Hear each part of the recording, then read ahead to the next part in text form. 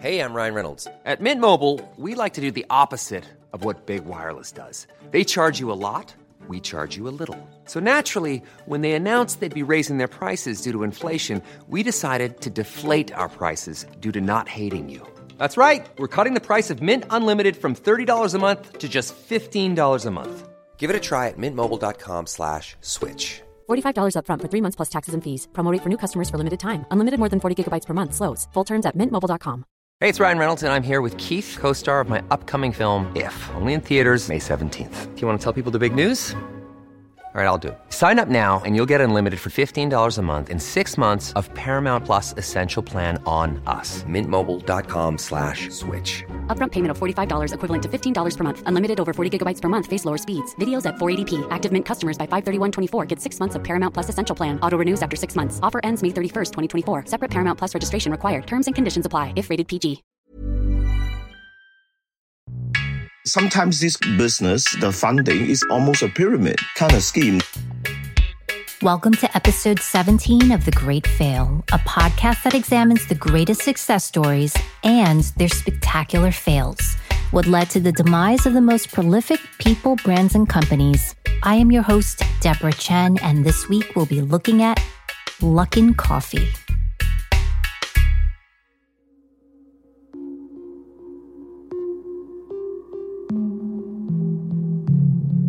In January of 2020, famed short seller research firm Muddy Waters received an anonymous tip. In it, the team of analysts found an 89-page report on the beloved and revered Luckin Coffee, known to some as the Starbucks of China. It was titled Fraud and Fundamentally Broken Business, as the research presented a veritable pile of smoking guns. 25,843 customer receipts, and 11,260 hours of store traffic that had been recorded by cameras in stores. What they had been staring at was evidence that Luckin had a fatally flawed business plan, one that provided fake sales numbers and defrauded the very same investors who were responsible for the stock's explosive 160% growth just 2 months after its IPO. The report continued to expose details of just how Luckin blatantly overstated its coffee sales and paid out expenses to fake accounts. There was an abundance of evidence of secret misdealings and business arrangements involving its chairman and bank accounts that traced back to his family members and close circle of friends. This expose stunned even the most seasoned analysts, including Carson Brock, one of Muddy Waters' most veteran experts, who was already well known for publishing reports and outing companies. But this was more than just a simple case of business cooking the books. This was a full-on shakedown. He and his team devoured every page of the report, and after what seemed like hours upon hours of deliberation, posted it on Twitter for the whole world to see. Welcome to the story of Luckin Coffee, deliciously brewed in 2017, grinded to the ground by 2020.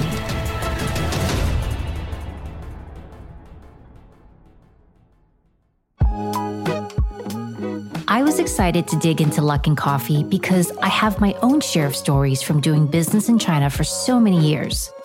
Back in the early 2000s, I began advising Chinese companies on Wall Street and found myself frequently playing the role of intermediary between U.S. investors and their insatiable thirst for the China boom. The potential offered by the Chinese market was intoxicating to even the most risk-averse investors. Chinese companies were bursting on the scene with alluring business models, which, when combined with the sheer size of China's population, presented a monstrous opportunity and rapid scalability. During my career, I represented close to 50 Chinese-listed companies and traveled to China more times than I can remember. It involved everything from 8-hour-long meetings confined in nicotine-choked offices to extravagant banquets with dishes like turtle soup, lotus roots, preserved duck. Of course, there was also plenty of baijiu, the national drink of China. And just so you know, declining the offer of alcohol from your hosts would constitute a major breach of etiquette, which of course inevitably led to rounds and rounds of shots. And just as it seemed that you could no longer see straight, you'd be right back in the boardroom again, resuming discussions, but this time completely hammered. All of that changed in 2010, 2011, when a series of accounting scandals came out that plagued Wall Street and tainted all Chinese companies. We're talking unreliable audits, absolutely no financial oversight, inaccurate disclosures, and jokes about companies having 3 different sets of financials. One to fool investors, one for its auditors, and then the real one. For years after that, you would be hard-pressed to find anyone who would touch, let alone look, at a Chinese stock. So when I heard about the aftermath of Luckin Coffee almost a decade after the first wave of China stock scandals, I was obviously intrigued. And after I heard the story, I was more than a little perplexed at how it could have happened. As that old saying goes, fool me once, shame on you. Fool me twice, shame on me.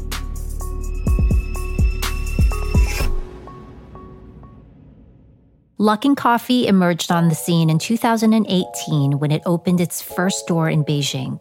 Luckin, or Reixin, which in Chinese means happiness and luck, very soon became a poster child for a Wall Street darling.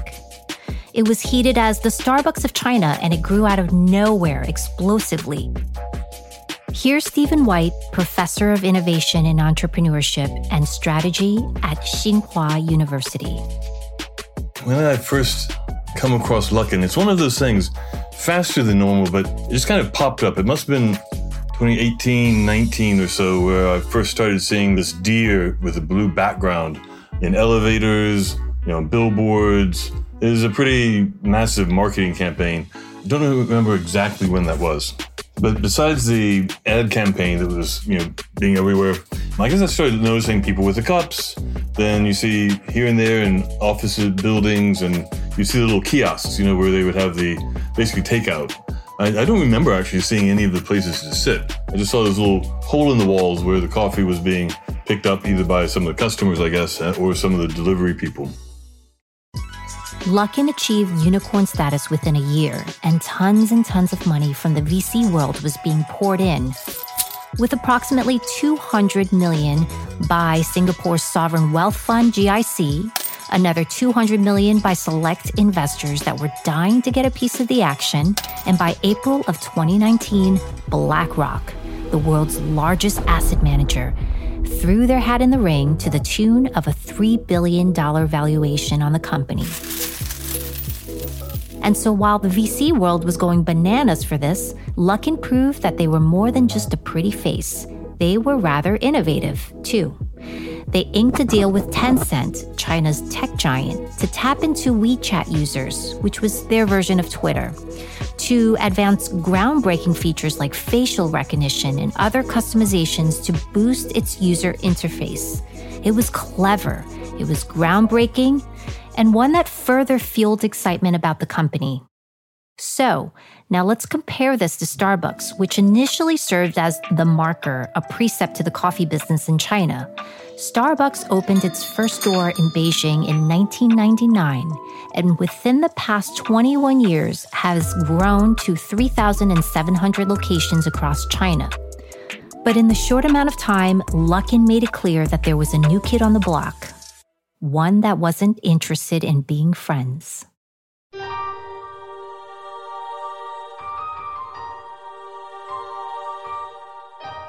One of the first things that made Luckin's business model so ingenious was that they built their brand around smartphones from the start. While Starbucks had to build an app after the fact, Luckin hit the ground running. They made sure to provide a seamless brand experience, facilitating cashless transactions with the use of their app. Here's Mac Yuan Tin, who is an associate professor at the NUS Business School, National University of Singapore. I think it became a success. It's kind of like the WeWork of the coffee business. Kind of in the same way that WeWork kind of became relatively successful fairly quickly. Like WeWork, there were already other companies kind of leasing workspaces and so on, but WeWork just offered something different. And in that sense, Luckin Coffee was doing that, and it was integrating technology into the business a lot, where people can just order through an app and pick it up. So I think that's what kind of made it a success. Luckin created a brand around connectivity, capitalizing on the younger demographic and those who needed coffee on the go. They were able to do it all for cheap because its whole operations were done through cloud kitchens, made for delivery, little hole in the walls with no seating, and low operating cost. The way the company pitched it, these cost savings led to higher profit margins. Instead of a coffee company, Luckin was pitched as a tech company that provided coffee. That premise drove investors wild. Who doesn't like fast and cheap? Well, I'm referring to coffee here.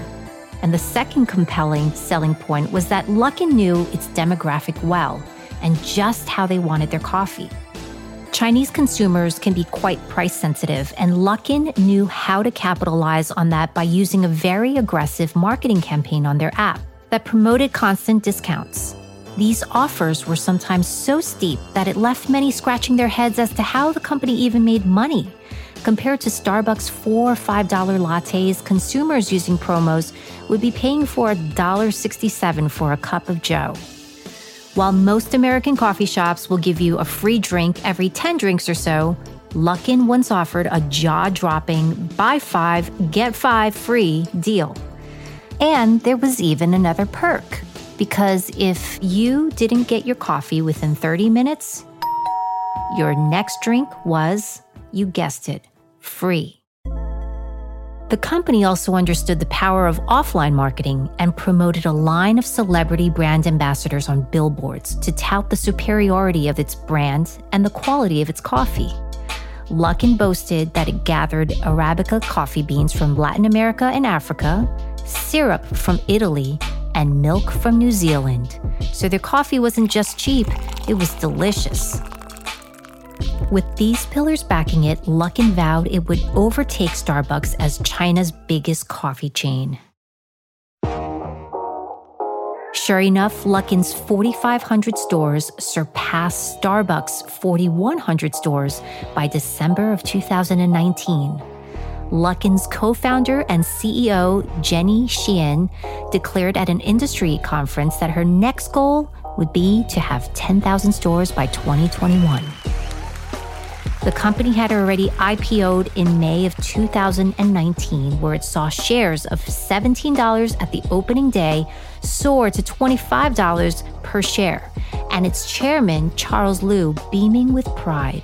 Luckin was, at that time, one of the few successful Chinese Wall Street debuts of 2019.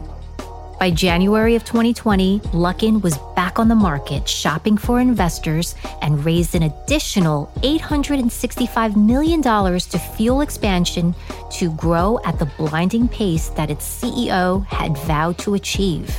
There were many reasons to celebrate because the company had literally doubled its valuation to now $12 billion just 8 months after its IPO. After only being public for about 6 months, the company had just raised another round of serious money to go even bigger. But then, the unimaginable happened. Less than a month after the money was raised, that 89-page report was sent to Muddy Waters Research, who, after reviewing the material, announced that they were going to short the stock. By definition, shorting a stock means you believe the share price is not worth the value and speculate that it will drop. When you short the stock, you're essentially borrowing a stock and selling it at a higher price, and then when it drops, you buy it back to replace it, making money on the difference in price. It's a very lucrative strategy if you know how to play the markets, but it's certainly not for the faint of heart or inexperienced. In this case, the stock plunged 80% once the report became public knowledge. And how could it not? The research was so thorough and meticulously laid out that it was next to impossible to simply brush it off. By the way, I encourage you to look through it, as I will post this in the show notes after the episode. In the report, what was uncovered were layers upon layers of deceit.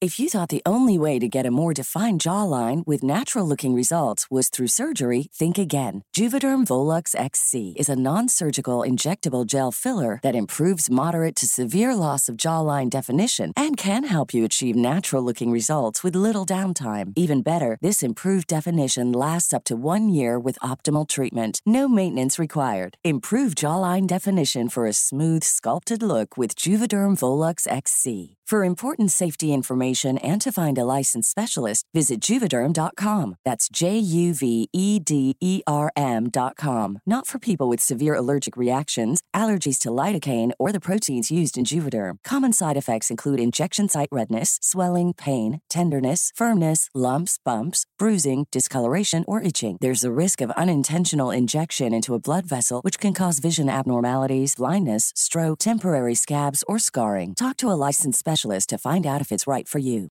Millions of people have lost weight with personalized plans from Noom. Like Evan, who can't stand salads and still lost 50 pounds. Salads generally for most people are the easy button, right? For me, that wasn't an option. I never really was a salad guy. That's just not who I am. But Noom worked for me. Get your personalized plan today at Noom.com. Real Noom user compensated to provide their story. In 4 weeks, the typical Noom user can expect to lose 1 to 2 pounds per week. Individual results may vary. The first and ultimately most damning accusation was Luckin fabricating its sales through dishonest accounting practices. This, of course, was discovered through the deployment of 92 full-time and 1,418 part-time staff on the ground running surveillance for almost 1,000 days. This was a staggering scale of deception orchestrated by Luckin's executives that included creating fake vouchers to be purchased by fake companies to boost sales and growth metrics. Someone had done a lot of detective work. Then you do this by watching stores. You go to these actual business locations and you just watch and you try to get see if there's a connection between what the numbers say and what you see on the ground, so to speak. So someone had done that work for Luckin, and I guess later on the report talk about how numbers seem to be fabricated. The orders, rather than having, in order, like I buy a coffee, you buy a coffee, that's I'm number 1, you're number 2, then number 3, number 4. They were skipping some of the numbers, so the numbers at the end of the day were a lot higher than the actual number of sales that had been made at that particular location. Apparently that was done somewhat systematically. And so that's how I think the main charge of fraud was for overstating revenues. Also detailed in the report were sales of large corporate accounts that placed sizable orders that accounted for hundreds of millions of dollars. Suspiciously, these accounts all somehow tied back to relatives or friends of co-founder Chairman Charles Liu. In 2019, these orders accounted for $210 million in corporate sales. There were also large corporate expenditures that would generally be expected for such a large enterprise. But internal documents showed that one employee by the name of Lin Liang purchased more than $149 million in raw materials like juice, delivery services, and human resource expenses. However, it turned out that Lin was a made-up person, and the only people who signed off on this fictitious request were none other than the CEO, Jenny, and the COO, Jian Liu.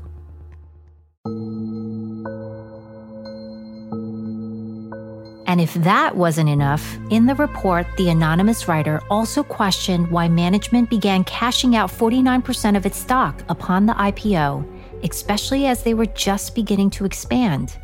It also laid out a diagram of just how Chairman Charles was transferring millions of dollars, siphoning cash from the company. The core implication from the report was clear.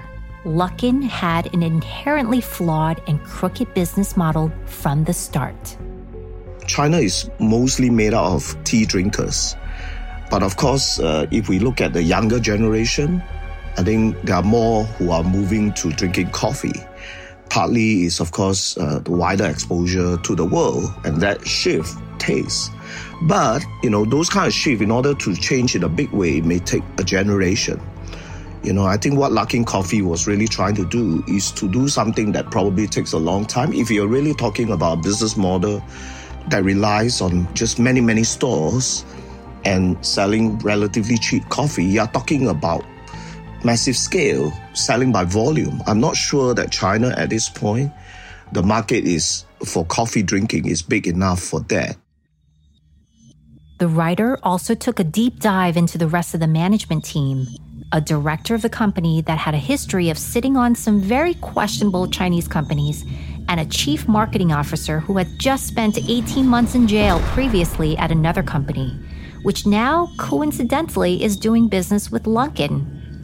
Ultimately, Luckin fired its co-founder and CEO and its COO before ousting its chairman in July of 2020.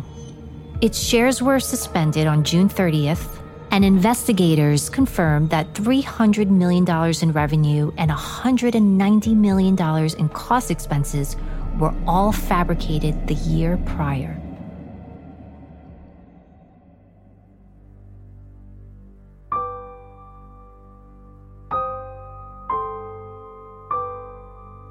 To say Luckin imploded would be putting it mildly. Its stock declined 95%, falling from $40 per share in March to $2 per share in August of 2020. Board members have left, executives have been fired, and the stock delisted. Even in the final days when the board claimed that it wasn't aware of any of the red flags, one has to wonder, what were the directors doing? After all, how effective was the board governance if everything in that report came as a surprise? This blind faith or complete trust in the management team seemingly goes against the whole principle of board governance. And over the years, we've seen so many cases of companies waving red flags where to the outside world was so apparent, but yet the board failed to take action. Here's Professor Mac Yuen Tin again. Luckin Coffee is similar to many other companies that have run into problems. If you think about WeWork, if you think about Theranos, these companies, you see very intelligent people, very knowledgeable investors kind of getting involved, not doing their proper due diligence. And sometimes this is what happens. You have this window dressing. The company gets in the right people to be, say, their initial investors. And then, of course, these initial investors may then say, well, let's bring in more investors. And we'll just take a bit more in the second round of funding, and we bring in more investors.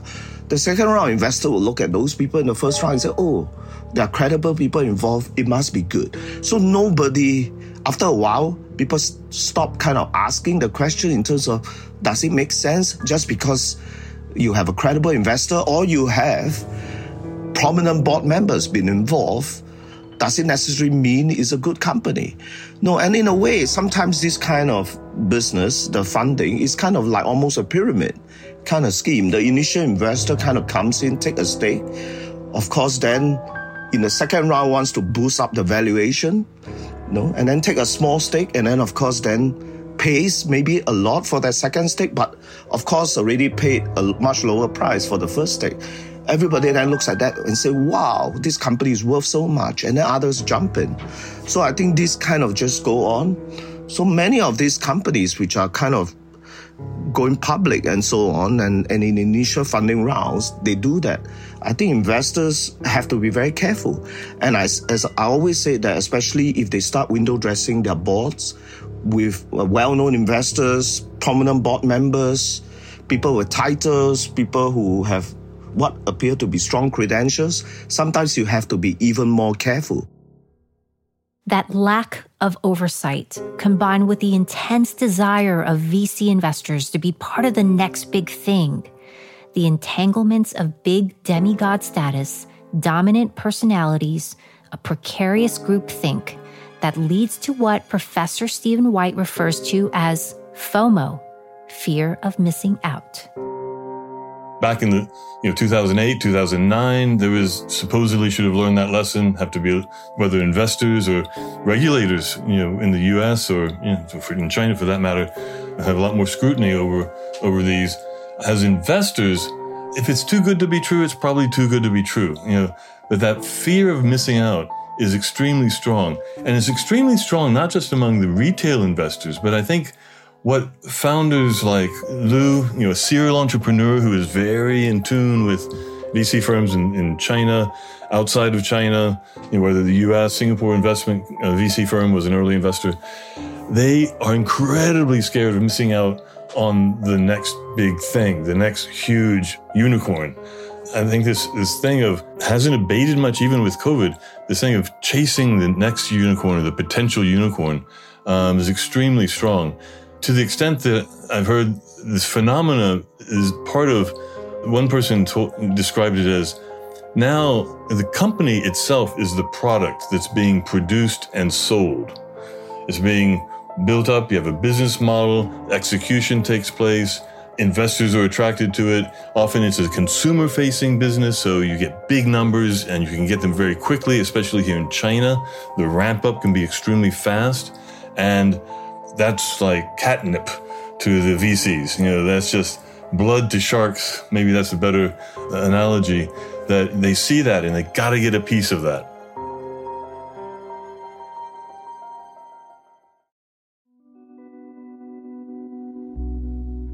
So back to that old adage, fool me once, shame on you. Fool me twice, shame on me. In the investment world, oftentimes lust becomes the dominant emotion, frequently trumping sensibility. We learned about the rash of accounting scandals with Chinese stocks less than a decade ago, but investors still decided to throw their money at Luckin without the proper due diligence. To be clear, this isn't exclusive to Chinese companies, because between Theranos and WeWork, there are plenty of American companies that woo investors with lofty promises and shaky fundamentals. It seems that these events continue to happen, like in this case, a déjà vu. So, I'd like to end with a thought-provoking question. Why did the Luckin investor call the police? Because they realized that they just got mugged.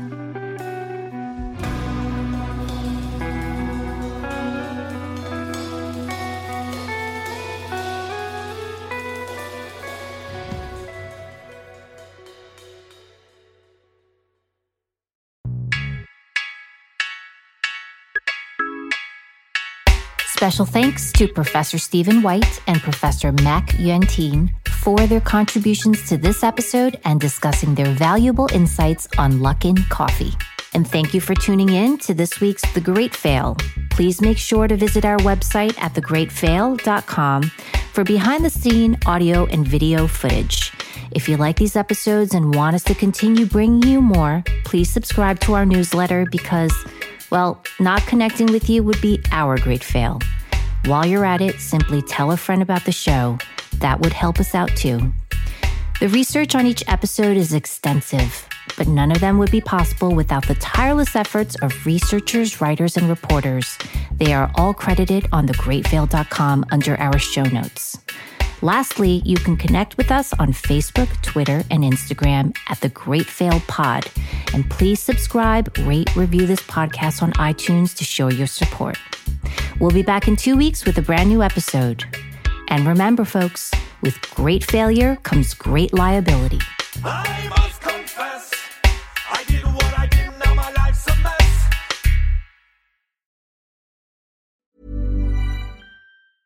Planning for your next trip? Elevate your travel style with Quince. Quince has all the jet-setting essentials you'll want for your next getaway, like European linen, premium luggage options, buttery soft Italian leather bags, and so much more. And is all priced at 50 to 80% less than similar brands. Plus, Quince only works with factories that use safe and ethical manufacturing practices.